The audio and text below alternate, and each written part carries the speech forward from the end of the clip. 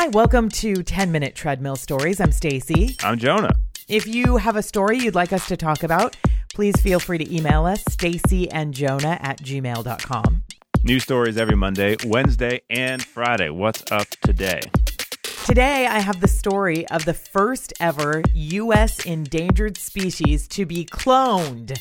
Oh, I saw this in the news the other day. It was the classic, I read the title of an article, yet couldn't bring myself to click on it and find out more.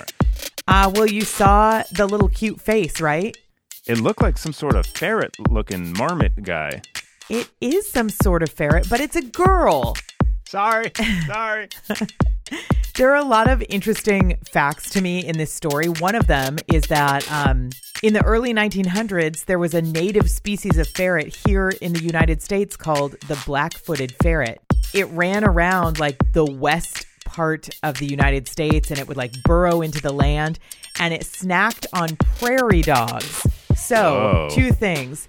It is illegal to own a ferret in California, but we're in the West, so it seems like they used to be native here. And then also, I didn't know they ate prairie dogs. I mean, they're not much bigger than prairie dogs, right? From what I've heard about ferrets, they are like impressively tenacious. Like I think kind of similarly to like badgers and stuff, where it's like you don't want to corner a ferret because they are really can be like those kind of, I don't know, it's like their attitude is like, don't mess with me. Ferocious.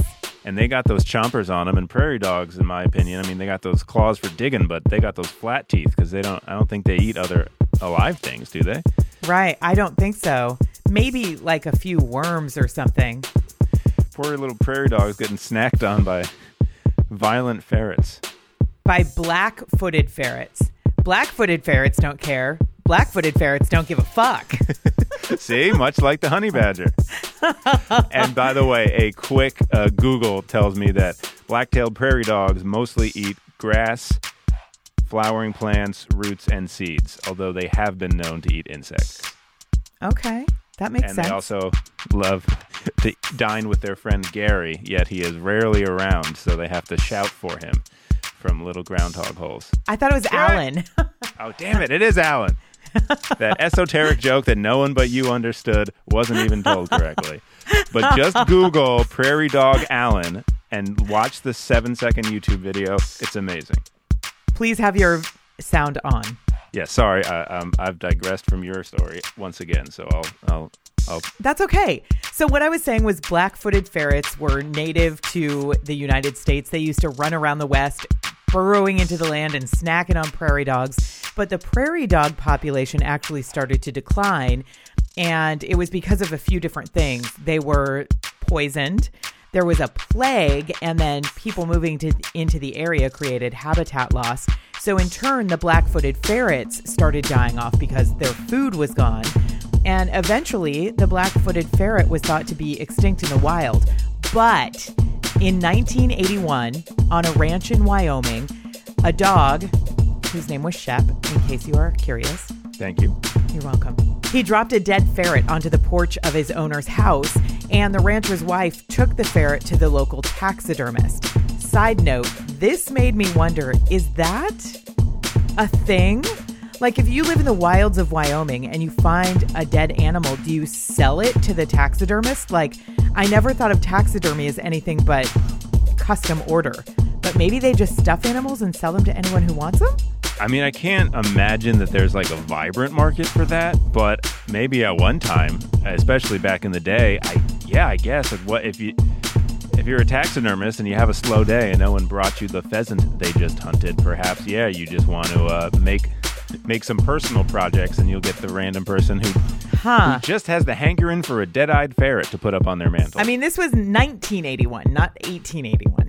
1981. I heard an 80 and I ran with it. So I doubly don't know then if it's in the 1980s. So anyway, it turns out that the animal was a black-footed ferret, and the taxidermist realized that he's holding like this freshly killed extinct animal, and he calls the Fish and Game Department, and they come out and they discover like a small population in the wild. But over the next couple of years, disease started killing them off, and scientists intervened. They captured what was left of the population. It was 18 black-footed ferrets that were left.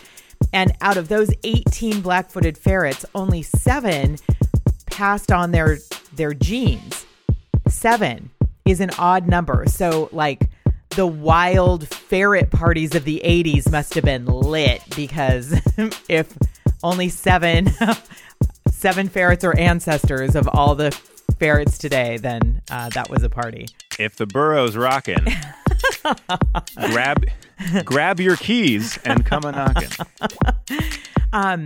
So what that does mean actually is that the population that remains is really lacking in genetic diversity, and therefore is vulnerable to health problems caused by inbreeding. All black-footed ferrets that are alive today are basically half brothers and sisters, except for Elizabeth Ann, a cloned black-footed ferret who was born on December 10th of last year.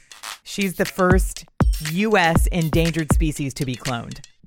It is an amazing feat that I am really excited to hear more about, but it also is like very relieving to have another end to the sentence, the first endangered species too.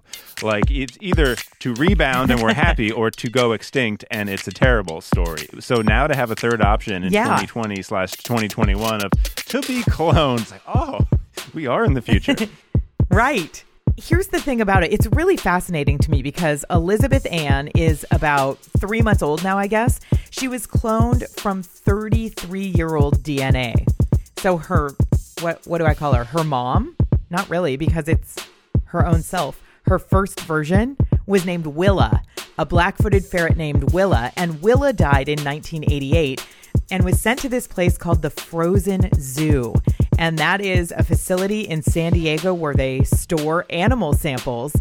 And this story made me realize how little I know about anything. The Frozen Zoo. That also sounds like the beginning of a Stephen King novel. Doesn't it? It's next to the Pet Cemetery. Mm-hmm. I don't know if the Frozen Zoo is part of like the San Diego Zoo, which is a giant zoo, and if they have like this area next to it, but it's in San Diego and it's where they store samples. And Willa died and was frozen in kind of the early days of DNA, I don't know what I want to call it, cloning capabilities. Scientists are saying that Willa is going to help increase the population's gene pool because she was not one of the original 7 ancestors that were found in 1981. And Willa has no living descendants. She did have 2 babies, but they passed away. And Willa was captured in the wild. And researchers hope that her clone will kind of increase the genetic diversity so that this species, which is so severely threatened, will be able to recover on its own. Here's something. No more lazy-eyed ferrets. And little baby Elizabeth Ann, who, by the way, if you have not seen her picture, is so flippin' adorable. It's crazy. She's not going to be released into the wild. She is going to live a nice, cozy indoor life at the Colorado facility where she was born so that researchers can study her and see how, the long-term cloning effects progress. Elizabeth Ann was created by a pet cloning company called Viagen Pets and Equine, which successfully transferred the embryo into a surrogate ferret. So they are so endangered that they put little baby Elizabeth Ann, little embryo Elizabeth Ann, into a domestic ferret, and then she was born by C-section. And she is she is the first U.S. endangered species to be cloned, but she's only the second endangered species to be cloned. Because last summer, this same company cloned an endangered Mongolian wild horse. They used the same process, and he was cloned from a 40-year-old DNA sample of a wild stallion, and he was named Kurt.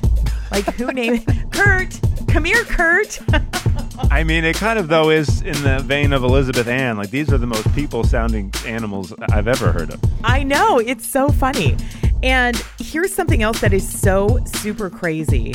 The black-footed ferret is amongst the most endangered mammals in North America, and they are so threatened that scientists actually gave 120 of them COVID-19 vaccines over the summer. Whoa. Yeah, it's crazy.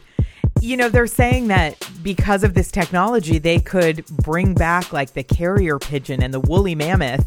And now I'm just thinking of like Jurassic Park and what could go wrong. I was going to say, we all know where that leads.